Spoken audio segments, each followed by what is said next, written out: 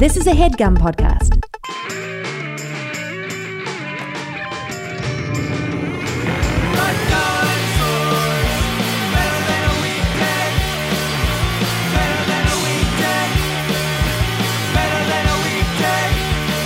Hey everybody, welcome to the Jeff Rubin Show. I am here today on the Skype phone with actor, model, and stuntman Yoshi Sudarso, an actor who has been on Power Rangers and can be seen in the upcoming movie Buffalo Boys. But today, I am going to make him talk about his time in the Waterworld Stunt Spectacular at Universal Studios Hollywood. Yoshi, welcome to the show. Hey man, what's up man? Thanks for having me. So, lots of kids, I think, want to be an actor, maybe even want to be a model, but stuntman, that's a weird third thing to throw on your resume. When did you start to think that you wanted to get into seriously doing stunts?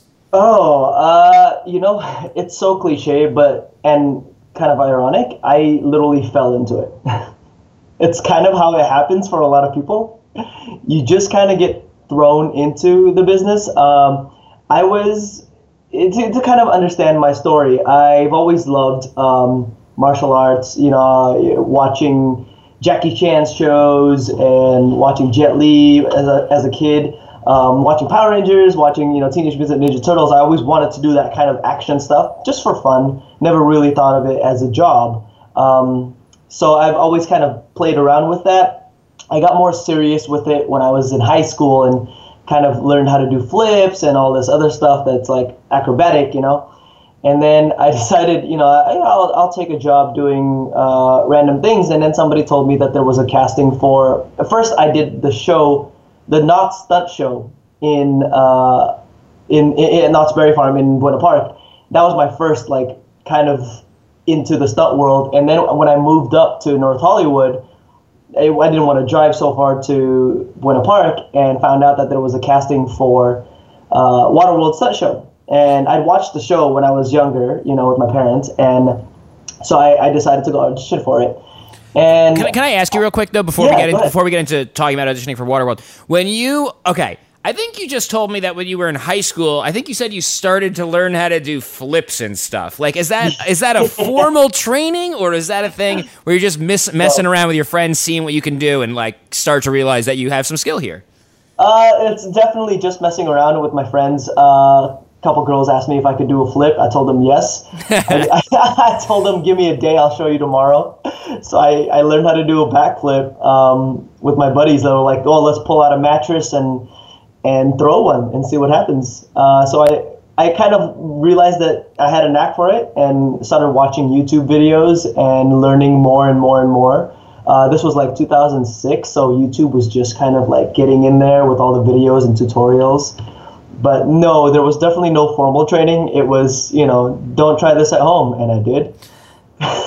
kind of thing. And at that point, did you already have a sense that you were interested in acting and you wanted to be an actor? No, absolutely not. I was graduating high school at that point, and I was going to school for math. I was going to teach math, and that was my plan. And it kind of got derailed when I started doing extra work, just background work for fun, and realized how much fun it was to be entertainer, I guess, and in what form I didn't know. So wait, I just want to get my timeline straight here. You got into stunts, you learned about stunts and learned how to do flips and sort of developed a knack for it. And then you got involved in performing at theme parks at Knott's Berry Farm. And so you sort of got into stunts before you got into acting. Is that right? Yeah, I guess so. I mean, in high school, when I started learning how to do flips, people asked me to be in their musicals because I could do flips. I couldn't sing, but I could say a few lines. Yeah, someone comes out and does a flip in the High School Musical. That's very exciting. Exactly. So that was my role in being an entertainer, I guess. So I was kind of acting, and then I went to college and I took a theater 101 class while I was studying for math, and that was when I kind of auditioned for the Not Stunt show. I didn't get it the first year that I auditioned, and then the next year when I was 21, I auditioned for it again and I booked it. And that became my job, and I had, I quit my Hollister job or whatever and to go do this. And what was that show at Knott's Berry Farm? It was called the Wild West Stunt Show, and it was acting and stunts because there was no stunt doubles. You just it was stunt performers who could act as well. So it was a bit of both, I guess you could say. So you were doing stunts in that first show? Yes, yes. So I learned how to do high falls. I learned how to do, punches, fake punches, and how to do a fall. The floor was a bit padded and a bit springy, so we were able to use the floor to like do flips off of it. I mean, you don't really do too many flips in a Western show, but I did.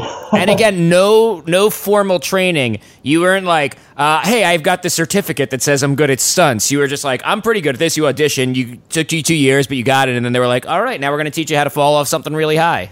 Right. Basically, yeah. They audition you by seeing like, can you move? Can you take direction? And can you do acting? Can you do a little bit of acting? Because you have to be able to perform as well. Everything is done while there's a mic on you, and you have to be able to know how to fall on the right position, stuff like that. What is the secret to a big high fall? Is there a secret, or is it just like, I mean, obviously there's something a little soft to fall on, but is there a certain way you try to land on, you try to roll? What do you do? Absolutely. Okay, so when I first learned it, a big thing is I was afraid of heights. I was not a huge fan of heights at all. 10 feet off the floor, I was already scared.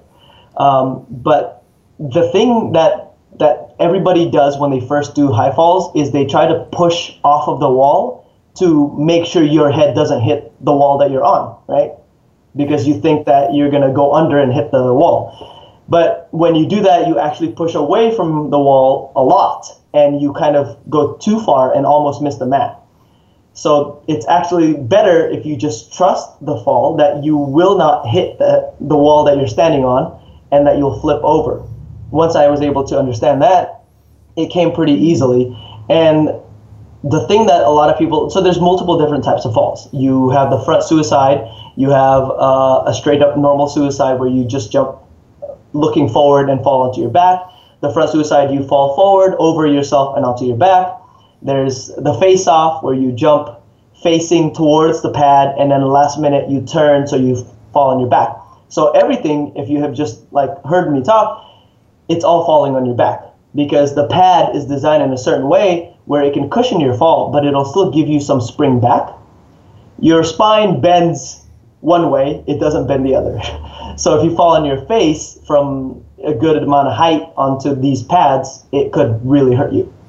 So everything is designed to fall on your back, and you want to like spot the weird thing, the creepy thing is you have to spot the pad as long as you can see it until your body physically turns you over that you can't see it anymore, instead of trying to turn yourself over.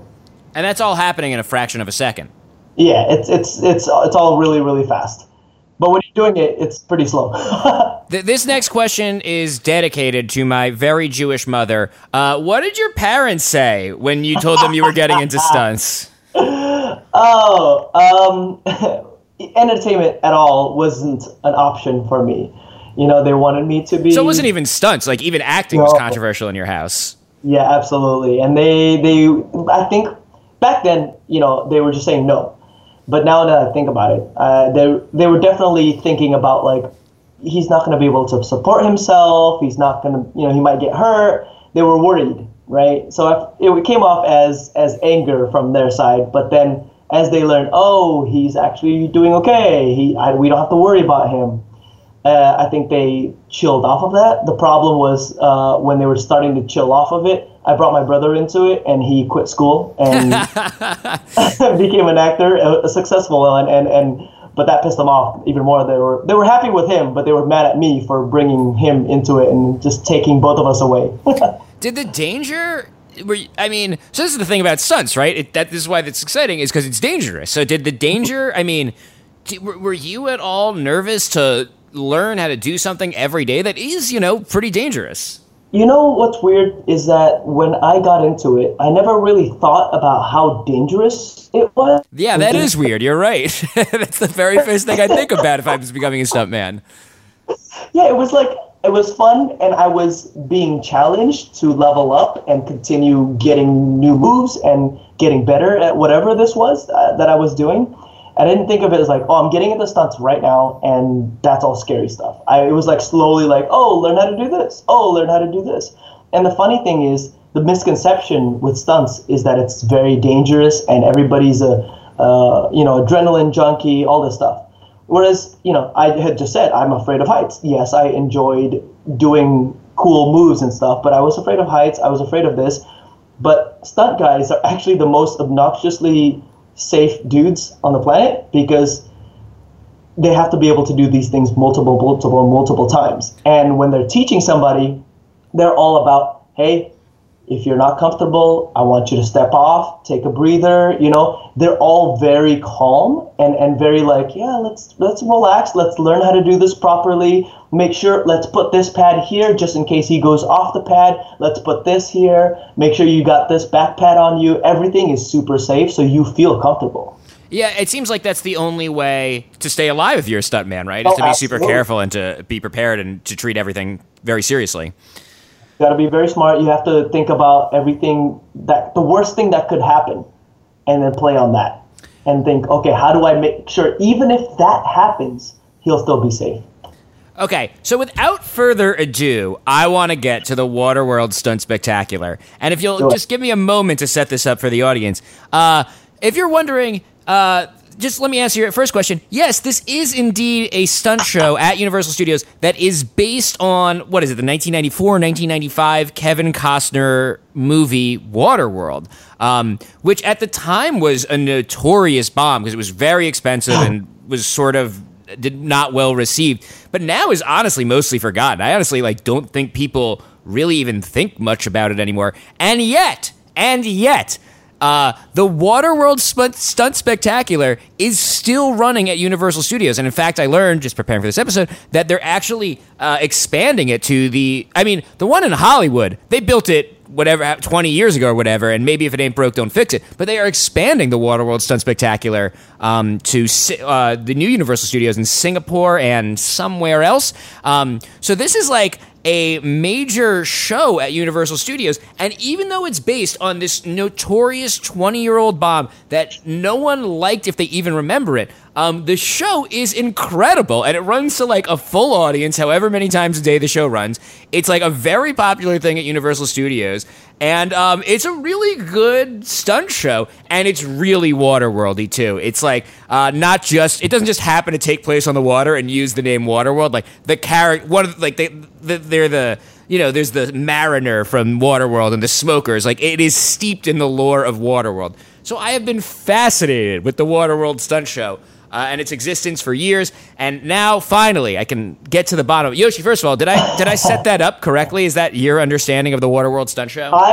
Yes, it's been 22 years, I believe, in Hollywood, but I believe they've already got shows in Singapore, Tokyo. And I know some of the guys that were in the Hollywood ones have gone off to go do those, and then will come back to make sure they're all set up and make sure everything's done. So it's already open, but they're putting it elsewhere again. Even though Waterworld is not exactly the hottest license in this world of movie IP, it's not exactly the Marvel Cinematic Universe. Yeah, the reason why it's working so well is because did you watch Waterworld back in the day? The movie? Yeah. I have seen Waterworld. I think I've even seen it twice, but not since the 90s. Have you seen Waterworld? That was going to be one of my questions for you. Did you see it before the stunt show, or did you watch it for the stunt show? Before the stunt show. Before. It was when I was a kid, maybe I was 12, which is watching with my parents. One of those let's watch a bad movie kind of thing, But there's got to be people in the Waterworld stunt show that have never seen the movie Waterworld, right? Oh, absolutely. I'm almost 100% positive there's a lot of people that don't watch it, that haven't seen it, especially nowadays, now that it's, younger kids are getting into the show.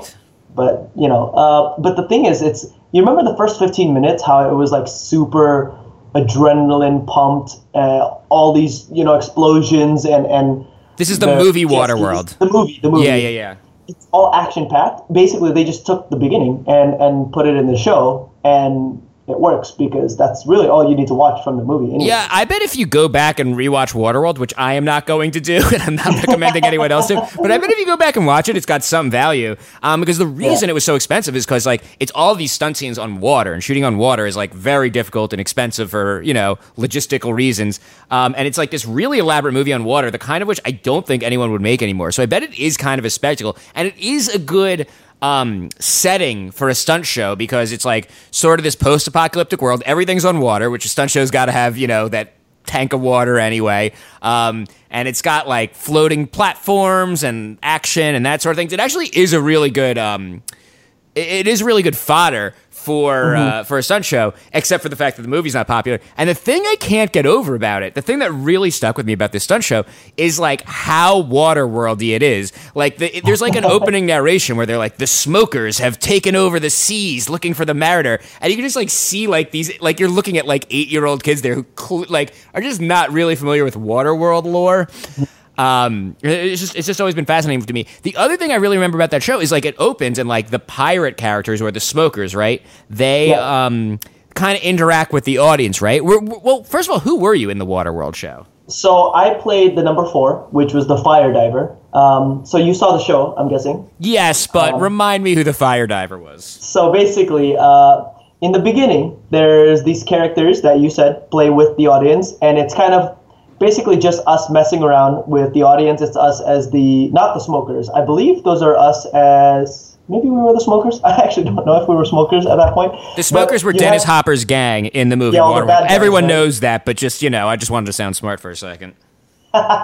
So they just play with the audience, kind of like to start it up, like, hey, what's up, everybody? So I played one of those characters, and it was like, hey, come in, sit here, and we'll squirt water guns at people. Obviously, the ones that we feel like are gonna not get mad. And then after that bit happens, it's kind of like to get everybody settled in and sit down. The show starts, and then you hear the whole smokers have run over, and there's water everywhere, and whatever, that whole bit, right? The recorded. And then I go in the back, and I stay in the costume, and I come back in as one of the good guys still, and it's one of the, I guess not the pirates, but the people living in Waterworld, and he's strung up because they're trying to get the dirt from the girl, from Helen. And then they're basically like, if you don't give us the dirt, we're going to drop this guy into a vat of toxic poison. So I played the same guy, and I was upside down. We do a fight, and then they string me up, and I'm upside down. And then they press the button, and I fall into a vat of poison, right? And the vat of poison is, obviously just a pad at the bottom, which was actually a really scary stunt. I'll get to that later. And then I go down out of there, and I change into the fire diver costume, which basically I play the main bad guy. I do the double for the main bad guy. So the bald guy with the eye patch. Sure. He's the Dennis Hopper character, I think, right? He's the Dennis Hopper character, exactly. And I put on the same jacket that he has, and I put on this prosthetic head. So he's a bald head, and then the eye patch. And I climb, I jump into the water first, so I'm all wet now. And I climb all the way to the top, and I wait for my signal for the Dennis Hopper character to kind of run around and kind of chase after the good guys. And then when he comes up, I basically say, we tag in, and I jump in. And because he's got more of the acting beats, and I play the stunt guy for him. And, we put gel on all our face. We do this fire gel all over our face. And we do a fight. All the while, I can't really breathe because there's gel all over my face. And we're doing a fight with the hero, with the Mariner. And then the Mariner which is Kevin Costner character. Kevin Costner character. And then I get the upper hand, about to, take down the Mariner, and then Helen goes, hey, look over here, ugly, or whatever she says, and then shoots a rocket. I turn around, where I then press a button, and the button lights up my butt, which is already fueled. Your butt is rigged to explode. My butt is rigged to burn on fire, and so then that burns me, and I run around in circles, and then I run towards the edge, and I fall into the water, and there goes me. Bye-bye. And you do that how many shows a day? Okay, so how many shows a day is your butt exploding? On normal days, we've done 3 to 4 shows, but I think when it gets to like winter and like Halloween season, all that stuff, when it gets to like peak season, we'll do 4 or 5, sometimes 6 shows a day, I believe. I'm not sure about 6 because we're only allowed to do 4 shows. So I'll do first 3, and then somebody else will come in and do the next 3 or whatever. Right. But the turnaround sometimes is like an hour. Just checking. I gotta ask, the performance of the Dennis Hopper character, is it anything like Dennis Hopper's actual character, or does the actor put his own spin on it? It's scripted, so they pretty much do whatever is scripted. I don't remember if it's very Dennis Hopper-y. I haven't seen it since I was 12. I'm thinking it's a little bit like it, but, since it's mic'd, they can kind of improv a little bit. So what was the stunt in that run? Was there like a beat that you really dreaded every time, and every time before it started, you're like, here we go? Oh, yeah, absolutely. It was jumping in the cold, freezing water before the fight. And it's just because the water was cold, like nothing about the danger? Okay, so it was definitely, the danger was like, you kind of psych yourself up for it, especially for me. I am actually, it's funny that you got me on this, is I'd only worked there for a year and a half before things changed. They changed it recently. I want to note, before the podcast, Yoshi said he only worked there a year and a half, and I said that is plenty of time at the Waterworld Stunt Show for us to discuss it today. But I mean, like, most guys have been there since the show started. Right. There are guys that have been there for 18 years. There's some guys that are 10 years, 5 years, whatever, right? But can you do stunts that, like, can you keep jumping off? Can you keep doing high falls for 2 decades, or does it take a toll eventually? I mean, it took a toll on me. I don't know how those guys feel. I'm sure they've learned certain ways. Like, for me, when I first started, so the gel that you put on your face, right, is kind of goopy, but it's protecting your face from the fire, right? So I'm gonna put it on. I goop that stuff on. But when you fall, you have to do a certain fall where you do a step off, face off, branny. And basically what that is you step off with one foot as you're falling. At the last second, as your head is about to go under, you turn yourself 180 so that you can bring your feet down underneath you and you land safely feet first into the water, because it's a 45-foot fall. If you fall on your back, that's going to mess up your spine. It feels like hitting concrete, right? So because of the way you do the fall and you're landing feet first, sometimes your head is down or whatever, but sometimes your head is completely straight up, and the gel that's right underneath your nose will shoot up your nose along with some water. And then once you hit the water, you have about a 10-meter, I believe, swim underwater until you get underneath the tank and you can pop up safely without people seeing you there. And somebody's watching for you to make sure you're good, and then once you give the okay, you can swim out, right? Now, getting all that stuff in your nose every time, 3 times a day for, however many long years, that messed me up. My sinuses got really screwed up because I was getting headaches, all this stuff. Maybe 5-6 months into it, I said something about it to somebody because I was trying to be, tough guy. I didn't want to say that I was like hurting or whatever. And I said something about it to somebody, and they said, well, are you not taping your nose? And I just look at him. Oh, no, yeah. I should totally have done that, huh? I'm like, yeah, no one told you to tape your nose?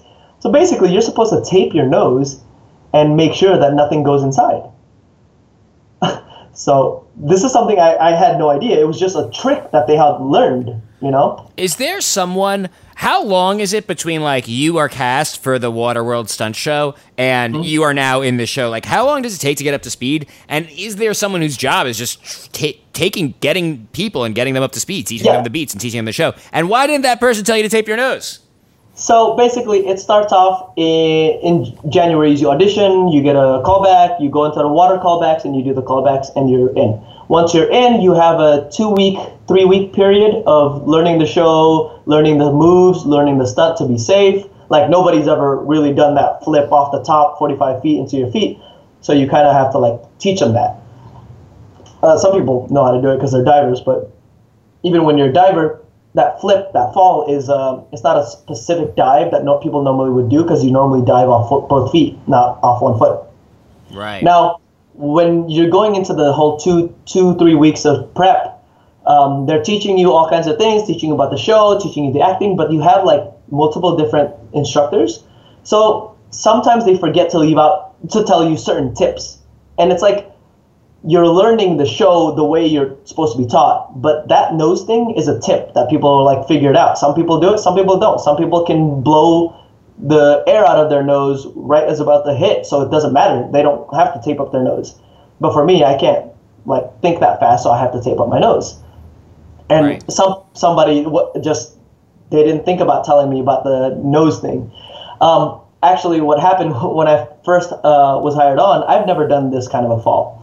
So when I was learning it, I learned it from 10 feet, 20 feet, 30 feet, and then the top. I was getting it pretty good, but I couldn't get it perfectly. And this has not happened to anybody in all the years that they've had this.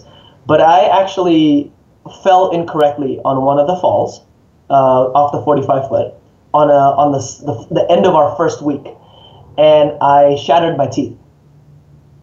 I basically took off with the wrong leg because they told me like a certain move, but I do that certain move, but I twist the opposite way. So I should have gone off my right leg, but I went off my left leg, and I got all kinds of twisted, and I landed on the water almost flat, face first. Luckily, face first, not on my back. And it kind of hit the water hit my chin, and the chin, like my teeth just, clacked together really hard. I got out of the water. I was fine. Everybody was freaking out, and I was like, I'm fine. My chest hurts a little bit, but I'm fine. And then I felt my tongue felt a little bit sandy. So I spat out, I didn't know what was in my mouth. So I spat out, and like top 6 of my teeth had been broken, and it was like, it looked like shark teeth basically. And like pieces of my teeth were in my hand. So so you have fake teeth now? How did this resolve? I have veneers. Cool. I know, it looks great. So I'm kind of like, sweet. But, that happened because I again, didn't know what I was doing, and I should have been like, I don't know, paying attention to something else, practicing it more or whatever. But it was definitely, my fault. But that weekend, I basically went to a gym after they put in my fake teeth, like a temporary one. And I just kept doing the move over and over. And it was when I realized it was my right foot instead of left foot, I landed it perfectly every time. Monday comes in, and they're kind of like, hey, if you can't get this move, right, like in the next 2 days, we're going to have to cut you because it's not safe. And I totally understood. So I told them to take me to the top, and they're like, no, let's start bottom. I was like, no, trust me, take me to the top. And then they're like, okay, you get one go at this. If you can't do it, you're going home today. I was like, okay, I got you. And I went up there, took off with my right leg, and it landed perfectly. And everybody was like, dude, why didn't you just do that last week? I didn't know. So dramatic. Like, that's like a movie. Like, everything is on the line. You have to, like, do this dive. Yeah, and I felt bad because I was like when they hired me on, one of the guys basically vouched for me, and he was like, no, he'll be fine. He's going to get this. So he was trying to teach me the move, and it happened like after that, and he felt really like responsible, and I felt bad for kind of letting this guy down, my mentor, So when I did it, he like gave me a big hug, and I was like, yeah, I did it. The incredible thing about those shows is like leaving and like knowing you are going to do it again, and that it basically, give or take a fall here or there, almost always goes to plan. Is there like a show over the year and a half you did it, like one specific performance of it that stands out where like something crazy happened?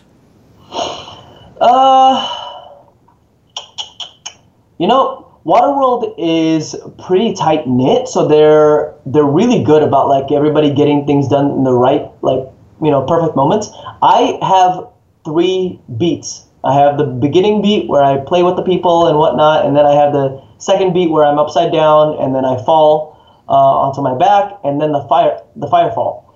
Now, those 3 beats, you can't really, like, if you mess that up, it's a big part of the show, and it's only 3 beats. So my beats have never really been messed up super crazy because I tried to do everything perfectly each and every time. The fall was the same way every time. But the only thing that I could have messed up on, but people didn't notice, is when you get in the water, you have to swim the 10 meters. And let me reset this up. Okay, so when you are doing the fire dive, right, you have to come in the morning and you have to set up your towel that goes on your back. And you put it into this, and you a bunch of fuel in there, and you let it sit in there and kind of get fumed up. So when it's your show, You jump in the water, you climb up these 45 feet of stairs, you put that on your back, right? And it smells like all kinds of things. And then you put this goop of, gel on your face. And once the gel is on your face, you can kind of breathe, but not really. And then you go out there, you do this fight, hand-to-hand fight with a weapon. And then when you get lit up, as soon as you're on fire, you have to be running and moving because the fire needs to stay behind you. And if it's windy, you have to really run. Otherwise, it'll, cover your face or whatever. It'll catch your eyes. And you can't breathe this whole time. Because if you breathe, the fire likes to follow the oxygen, right? So it's going to go inside your mouth, which I've done. It wasn't that bad, but I've done that because I didn't realize. Anyway, so you're not breathing this whole time. You're running around, and then you jump off. And as you're falling, you can take a sip of breath, but the rest of the time you're falling, you want that fire behind you. So that's why you're doing this flip a certain way and twisting and landing on your feet. So you're not breathing all this time because you're fire. You don't want the fire to get around you. Once you hit the water, there's no popping back up for breath. It's hit the water and go and swim the 10 meters. So all that time, I'm not breathing. I hit the water and I'm going. And I think that I've made it far enough because you've got a wetsuit, so you can't really swim all that fast. And you have to constantly try to sink yourself down so nobody sees you. So you're swimming and you're dying, right? And I feel like I've made it all the way to where I need to be, and I come up with a quickness. Problem was I was on the edge of the platform, and that hangs down a lot further than the middle of the platform. So I shoot up and straight to the side of the platform, and it's hits my head square on the right in the middle. It gave me a huge headache, and I kind of was wobbly for a second. But luckily, there was that the prosthetic head that protected me. And then the buddy that saw me do that, he usually just gives you a thumbs up. He jumped in and grabbed me and pulled me towards the middle of the platform. But that's really the worst thing that's happened during the show. It's not so bad. I've had other guys who they have more stories of when they're on the jet ski. That happens a lot more because they're on the jet ski the whole show and they're swimming around that whole thing. Some people will miss their jumps, whatever, little things like that. But generally, nothing too crazy happens. If it does, we have to cancel the show. So this whole time while you're doing this, are you auditioning for other roles? Yeah, definitely. So it's perfect job for somebody who is doing stunts or getting into stunts, because then you can be hustling, you can be auditioning, and doing whatever else you need to do because you come in, work 2-3 days a week, and then the other days you have free to train or audition or whatever, right? And then that's enough for you to pay rent for now. Right. So this is fun because I have been looking. I'm obsessed with the Waterworld Stunt Spectacular and its existence, as I have hopefully demonstrated. And I've been looking for a long time for someone who's been a part of the show to talk to. I posted on Facebook. Does anyone know anyone? Our mutual friend, Michelle Carre, connected us. Thank you, Michelle. Michelle, by the way, has a great YouTube channel where she meets up with various trainers and trains as if she was doing different things. She trains an Olympian, or she trains the guy who played Spider-Man. All these different things. It's very fun. So thank you again, Michelle. And anyway, Michelle connected me with you, and I'm I've been looking for this person for years. This is great. I'm going to talk about the Waterworld Stunt Spectacular. But then I Google you, and it turns out you're also on Power Rangers, which for most people I think would probably be the headline. And I guess is probably for you too. And you've also, I'm trying to catch up here. I'm a little behind on Power Rangers. Do I have this right? You've played two different characters on two different iterations of Power Rangers, right? Yes. And are those characters related, or are you just an actor playing two characters Deadwood style? Just an actor playing two different characters, yeah. And these characters are, to be clear, they're both Power Rangers? They are. And which Rangers were you? Okay, so I was the blue Dino Charge Ranger for the TV show Power Rangers Dino Charge and Supercharge.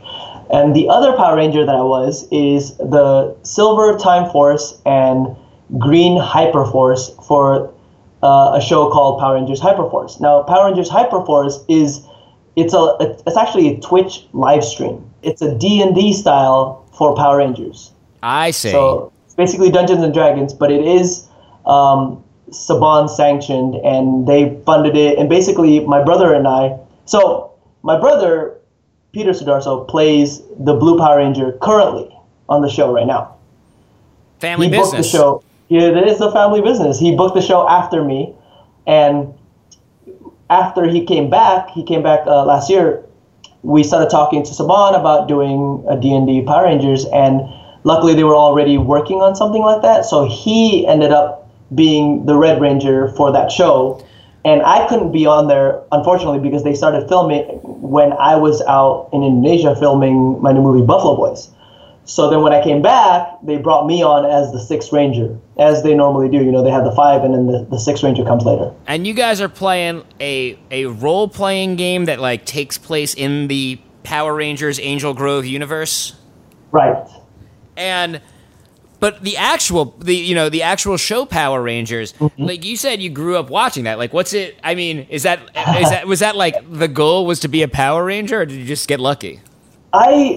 Okay, so first of all, I mean, the goal was like, you know, to just, I didn't have a goal. I was not sure. I was just kind of playing around. And then, you know, you've always wanted to be a Power Ranger, right? Like a 90s kid, you definitely wanted to be a Power Ranger.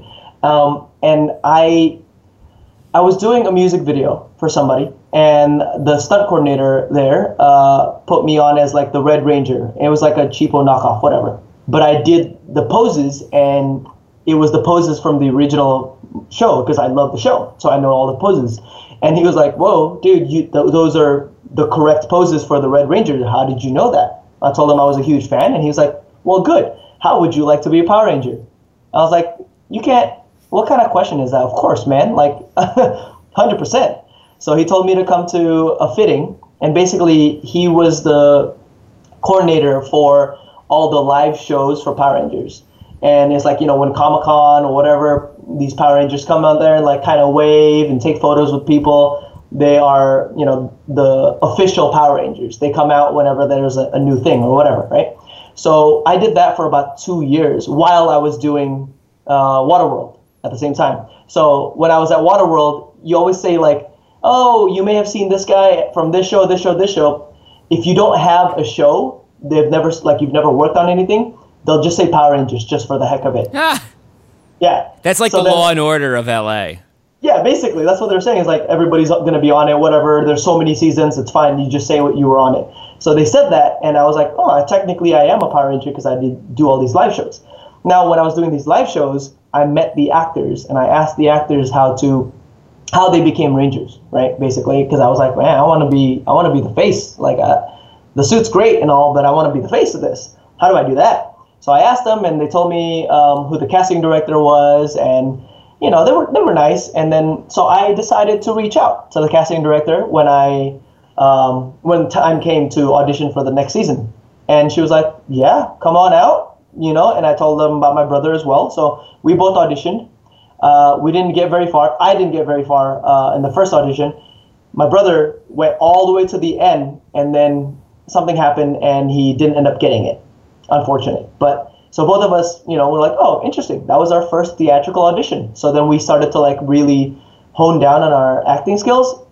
Whereas I was kind of like taking acting, but more stunt side because I was realizing, oh, I'm better at stunts. I book more stuff as stunts.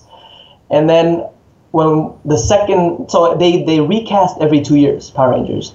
So then 2 years go by and new season.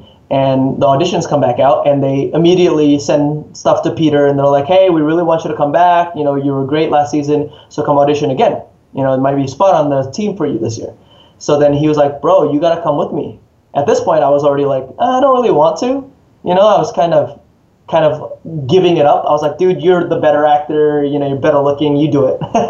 So then, but he kept pushing me, and finally, I went back in. And I ended up getting all the way to producer session. Both he and I did.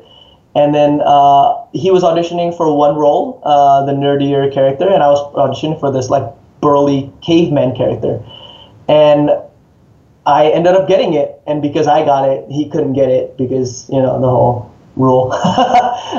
So he didn't get it, and I booked it, unfortunately. But then 2 years later, he went and auditioned for it and booked it as well. And kind of a crazy story. Now, help me understand this, because my understanding, and I don't want to brag, but I've also had Jason Narvey and Paul Schreier, who of course played Bulk and Skull on this podcast a few years ago. So I have some understanding of how Power Rangers is produced. A lot of it is produced in Japan, right? That's like the gimmick almost, is like half the footage is like from unrelated Japanese shows, right? Yep. So what are you like, but there's still stunts featuring the American kids, like, out of costume? Are you ever doing stunts in costume? Okay, so yes, so basically Super Sentai is the show from Japan, and they do a new show every year. At first, when Saban got it, he started doing a show every year, and then they were trying to keep up with the Japanese. But then they sold it to Disney, and then Disney sold it back to Saban, and now it's with Hasbro. Anyways, now, like 8 years ago, they started doing every 2 years as a season so that it's slower. That's why it took 2 years. Now, they don't have us in the helmets. Like, they still do all the shoots with the helmet on for all the stuff that we need that are not in the Japanese footage. But generally, all the fight footage, all the helmet, all the Megazord is all Japanese footage. And they just kind of write a new story around it, and boom, they got a show. What they do is they have the Japanese stunties actually come from Japan and shoot in New Zealand with us, and they double us for either the civilian costumes or the ranger costumes. We never put on the helmet because there's no point. Because you put on the helmet for the day, and then you have to take it off to do a scene, and your hair's all messed up because it's, the helmet and all this stuff, your makeup's all messed up. So they have stunt performers for that. I booked it as an actor, so I was able to do a lot of my own action. Like, they actually ended up giving me a lot of fights as the civilian character, where you can see my face and I'm fighting before, they decide to morph up, right? Because it's like fight as a civilian, never escalate, and then when they do something crazier, you morph, and then they fight, and then they become big, and you become big, right? The idea is you don't escalate. So you don't morph right away. And that's why it's fun to, like, since I was able to do a lot of my own action, I was able to fight with my face shown. That's fun. But do you remember, this seems like it would be the highlight of being a Power Ranger. Maybe you can tell me what the highlight would be. But for me, it seems like, do you remember the first time you saw your morphing sequence where you became a Power Ranger? And, like, how did that feel? Yes, dude, absolutely. That was actually one of my favorite parts. Like, doing it was really fun. But seeing it on TV, I was like, oh, that's me. And do you have an action figure? I do. Actually, I'm looking at a bunch because a bunch of people give me action figures. So, like, I'm in my computer room, and I have all my figures set up, and a lot of it is myself, which is kind of narcissistic and weird. No, man, it's cool. You're an action dude. You're an action figure. You can enjoy that. What was your Zord? Do they still have Zords? I'm sure they still have some giant robot.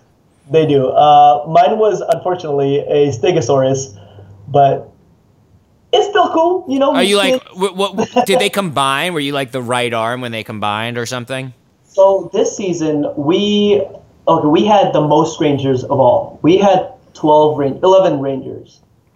That's too many Rangers. I'm just going to say it. I'm sorry, but that's just too many Rangers. It starts off with 5. We get a 6th one, and then we have like 5 other ones that come in every so often. So it's technically 6 like a normal team, but overall there is like 11. It's crazy because we have black, but we also have graphite, and we also have silver. Yeah, do kids appreciate the difference between graphite, black, and silver? Apparently so. I mean, they have blue, right, and they have this guy named is an Aqua Ranger. Okay. So it's like it's very like certain days that he was on set and I was on set. My blue shirt had to be a certain color so that it didn't match his shirt too much. It was kind of a weird thing, but yeah. I think my favorite part was when I got to say, like, it's morphing time on set. Like, oh my God, amazing. I'm chills just thinking about it. Dude, I feel it, man. And it was like a really tough day of work. I was shirtless, and it was like cold, and we were on the beach, and they were spraying me down with sweat, so I was miserable. But the only thing that kept me going was in my head, I was like, at the end of today, I get to say it's morphing time for the first time, and it's real. I don't just say it for fun. You know? Yeah. Yeah, and I got to put my own spin on the way you say it's morphing time, because usually you say it with bravado and it's like it's morphing time, right? Yeah, yeah. How did you do it? Well, my character, he's a caveman, so he doesn't understand English all that well. So it's still, so he's kind of like just trying to play off what everybody else is saying, and oh, I heard him say it this way, so maybe this is how I say it, and it's kind of like, for me, this is how I said it. It's morphing time. Amazing. So he's like confused. He's like, yeah, I think this is it, you know? And do you get like recognized by kids for being a Power Ranger? That's the crazy part is, I don't know if you saw photos when you were looking it up, but my hair was super long and it was curly, and I was kind of like the way I spoke was goofy and whatnot. So when kids actually like come to see me, like they know I'm supposed to be the Blue Ranger, they're kind of confused first. And because my hair is short now, and I've actually dyed it white, and I speak like a normal person, so they're kind of confused at first, and then that's when I pull out the Coda voice, and that's when they kind of oh, Coda. So cool. That must be so fun to like see them light up like that. Yeah, but my brother gets recognized a lot more because he looks like his character. Right. And I mean, were you, when you were on Power Rangers, were you at all able to draw on your Waterworld, all your live stunt experience? Did all that pay off and help you, be a better Ranger?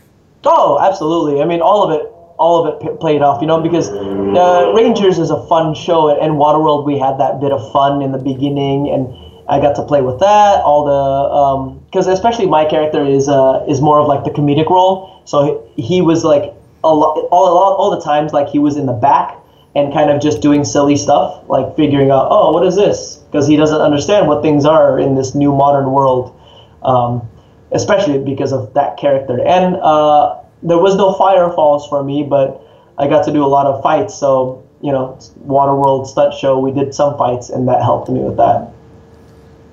Is it different doing fights live versus doing one for camera? Yes, absolutely. Different skill set, right?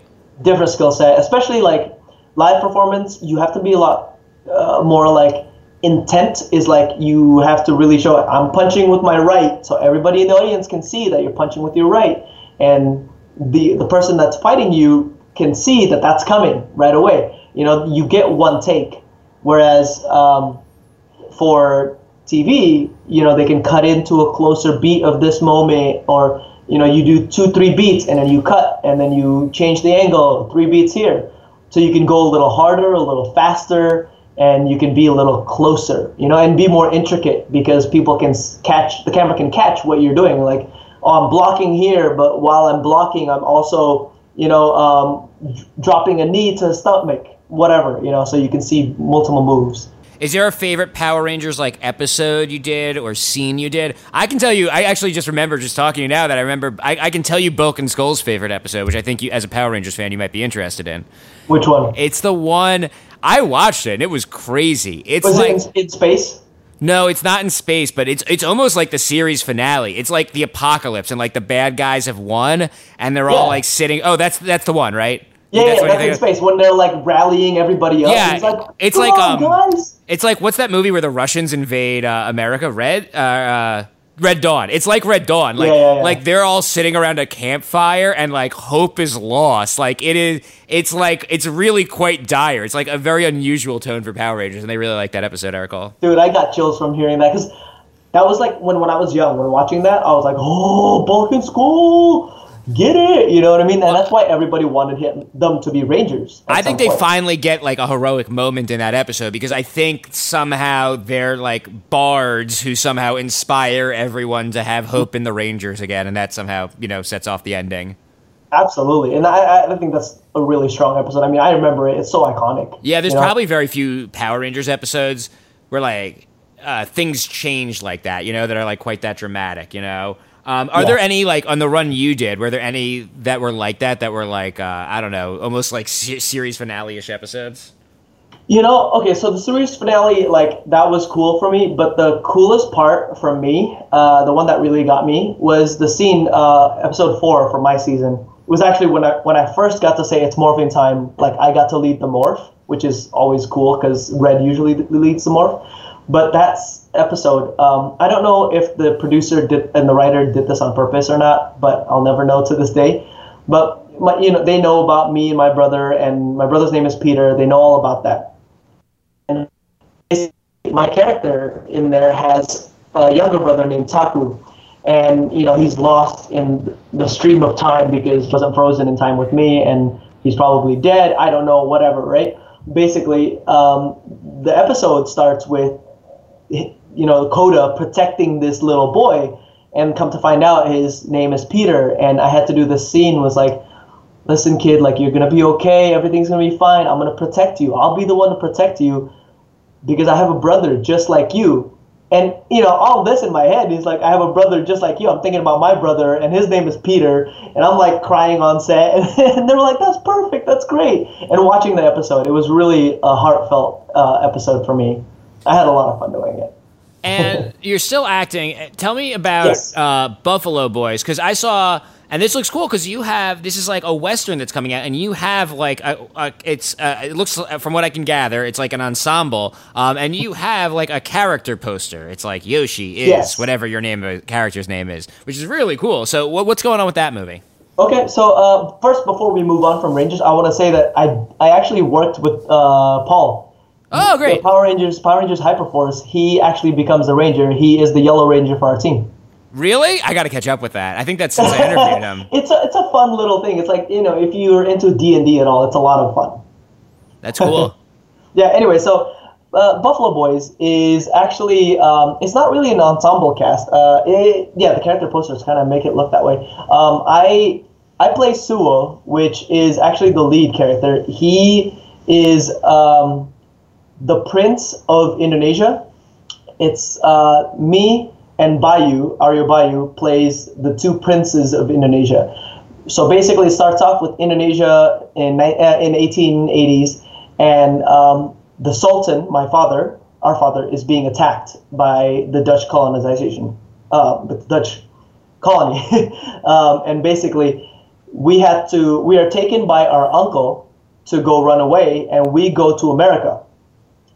We go with our uncle to America, 28 years in America, and then we come back to Indonesia for revenge. So we lived in America for 28 years. We became cowboys. So basically, the two of us are cowboys coming into this world, bringing guns a-slinging and explosions and Winchesters, and we're basically coming in to take revenge on this guy who murdered our father and took our entire city, and to liberate the city that he's colonized. So, sorry. So, no, go ahead. It sounds like there's a lot of, you get to fight a little, do some stunts in this one too. Mm-hmm. Yeah. And doing stunts like on a movie, is that different than doing stunts in a TV show, which is different than doing stunts for theater? Yes, it is in a sense. So generally, movies, they take a lot more time, right? This movie in particular, we had 2 months to shoot it, so it was pretty fast-paced. But the beautiful thing about this is that they had been in prep for a month and a half before that. So all the choreography was already planned out before we got to the day of the training, before we got the day of shooting. So I had been training, doing the choreography, making sure we knew it. I mean, things changed once we got to the space, but it was all pre-choreographed, and it's all like, this has to happen a certain way, and this and that and that. Whereas for Power Rangers, it was for TV, so most of the time, we would get on set, the stunt doubles would be like, hey, we just worked on the choreography, here's the 5-6 beats you're doing, and then we'll teach you the rest when we get to the next shot. So it's more like, oh, learn it on the spot. Whereas a movie, you kind of have that prep, right? Granted, it was like a month of prep, and then, a month and a half shooting all the acting, and then we shot all the action near the end because we were all in a studio, so we were just like, if you do the stunt stuff later, you're less likely to get hurt and not be able to do the acting beats. Right. And is it more fun? I mean, is it? I don't know. Do you enjoy having that extra time? Is that the mode you want to be in? Yes, that's definitely important, I think, especially if it's intricate choreography, and you've got two actors doing it. That way you can really practice with the other actor to kind of get the things down. And when you kind of keep playing with the choreography, you find new things to add to it, things you don't remember. Like I remember doing some stuff for Power Rangers and thinking in my head, I should have done that other move instead, but we had no time to think about that. You know, I was like, I could have highlighted this one new jump kick that I had just learned or whatever. Whereas when it's, you're training and training and training for a whole month, you can think, you know what? Why don't I do this here? Is that okay? Like, yeah, that looks great. And then when you're on set, you're like, oh yeah, that's right. I wanted to add this move into it. So it's definitely, I guess, better for the creative side of it. Do you always want to have stunts and acting together? Are you interested in doing one without the other, or is it like always got to be together for you? I don't think it has to be together for me. The two big things that I've done, Power Rangers and Buffalo Boys, it's been both together. But I actually, a lot of the stuff that I do, like indie or whatever, I don't have as much action into it as much because, I want to explore other modes of things. I mean, the thing is, when I was on Power Rangers, we barely got to do a lot of action because it was like most of it is our stunt doubles. So that had me itching for stuff, but it was also 8 months of filming. So I was like itching to do some action on screen, but maybe it's because in my head, I was like, it's an action show, so I should be able to do something. Maybe if I had already known going into it, like, you're not going to really get do much action, then maybe my head wouldn't be in that space. But a lot of the stuff that I am sent out for now in Indonesia or out here in LA, most of it doesn't require me to do much action. Like I'll get 1 or 2 auditions a month that is like, hey, they need to know if you can do action, so we're going to send them your action reel. I was like, okay, great, sounds good. But generally, it's not really action-based. So when does Buffalo Boys come out? Buffalo Boys comes out in July. It'll be airing in Indonesia first. The release is in Indonesia. I'm going out there for a whole month and then doing like a press tour and stuff. Cool, that's going to be fun, I bet. I can't wait. I'm so stoked. Like, we get to travel, like, Indonesia and kind of just, there's like 17,000 islands in Indonesia, so I don't know how many islands we're going to hit, but yeah, I'm excited for sure. Because it's also like going back to my roots. I was born in Indonesia and I moved to America when I was about 9. So it's kind of like relearning my language, relearning my culture, and kind of reassimilating myself to it. It's nice. And I think we're going to Canada too, Montreal in August for the first international release at Fantasia Film Fest. Cool. That's great. So, Yoshi, How can we follow you, stay on top of the movie's release and you and your upcoming work? You can follow me on Instagram and Twitter at Yoshi_Sudarso. And those are probably the best ways to find me. Great. Well, Yoshi, thanks so much for making time, giving us a little insight into the world of stunts and acting and Power Rangers and, of course, Waterworld. Really appreciate it. Thanks so much. Thanks for having me, man. That was a HeadGum podcast.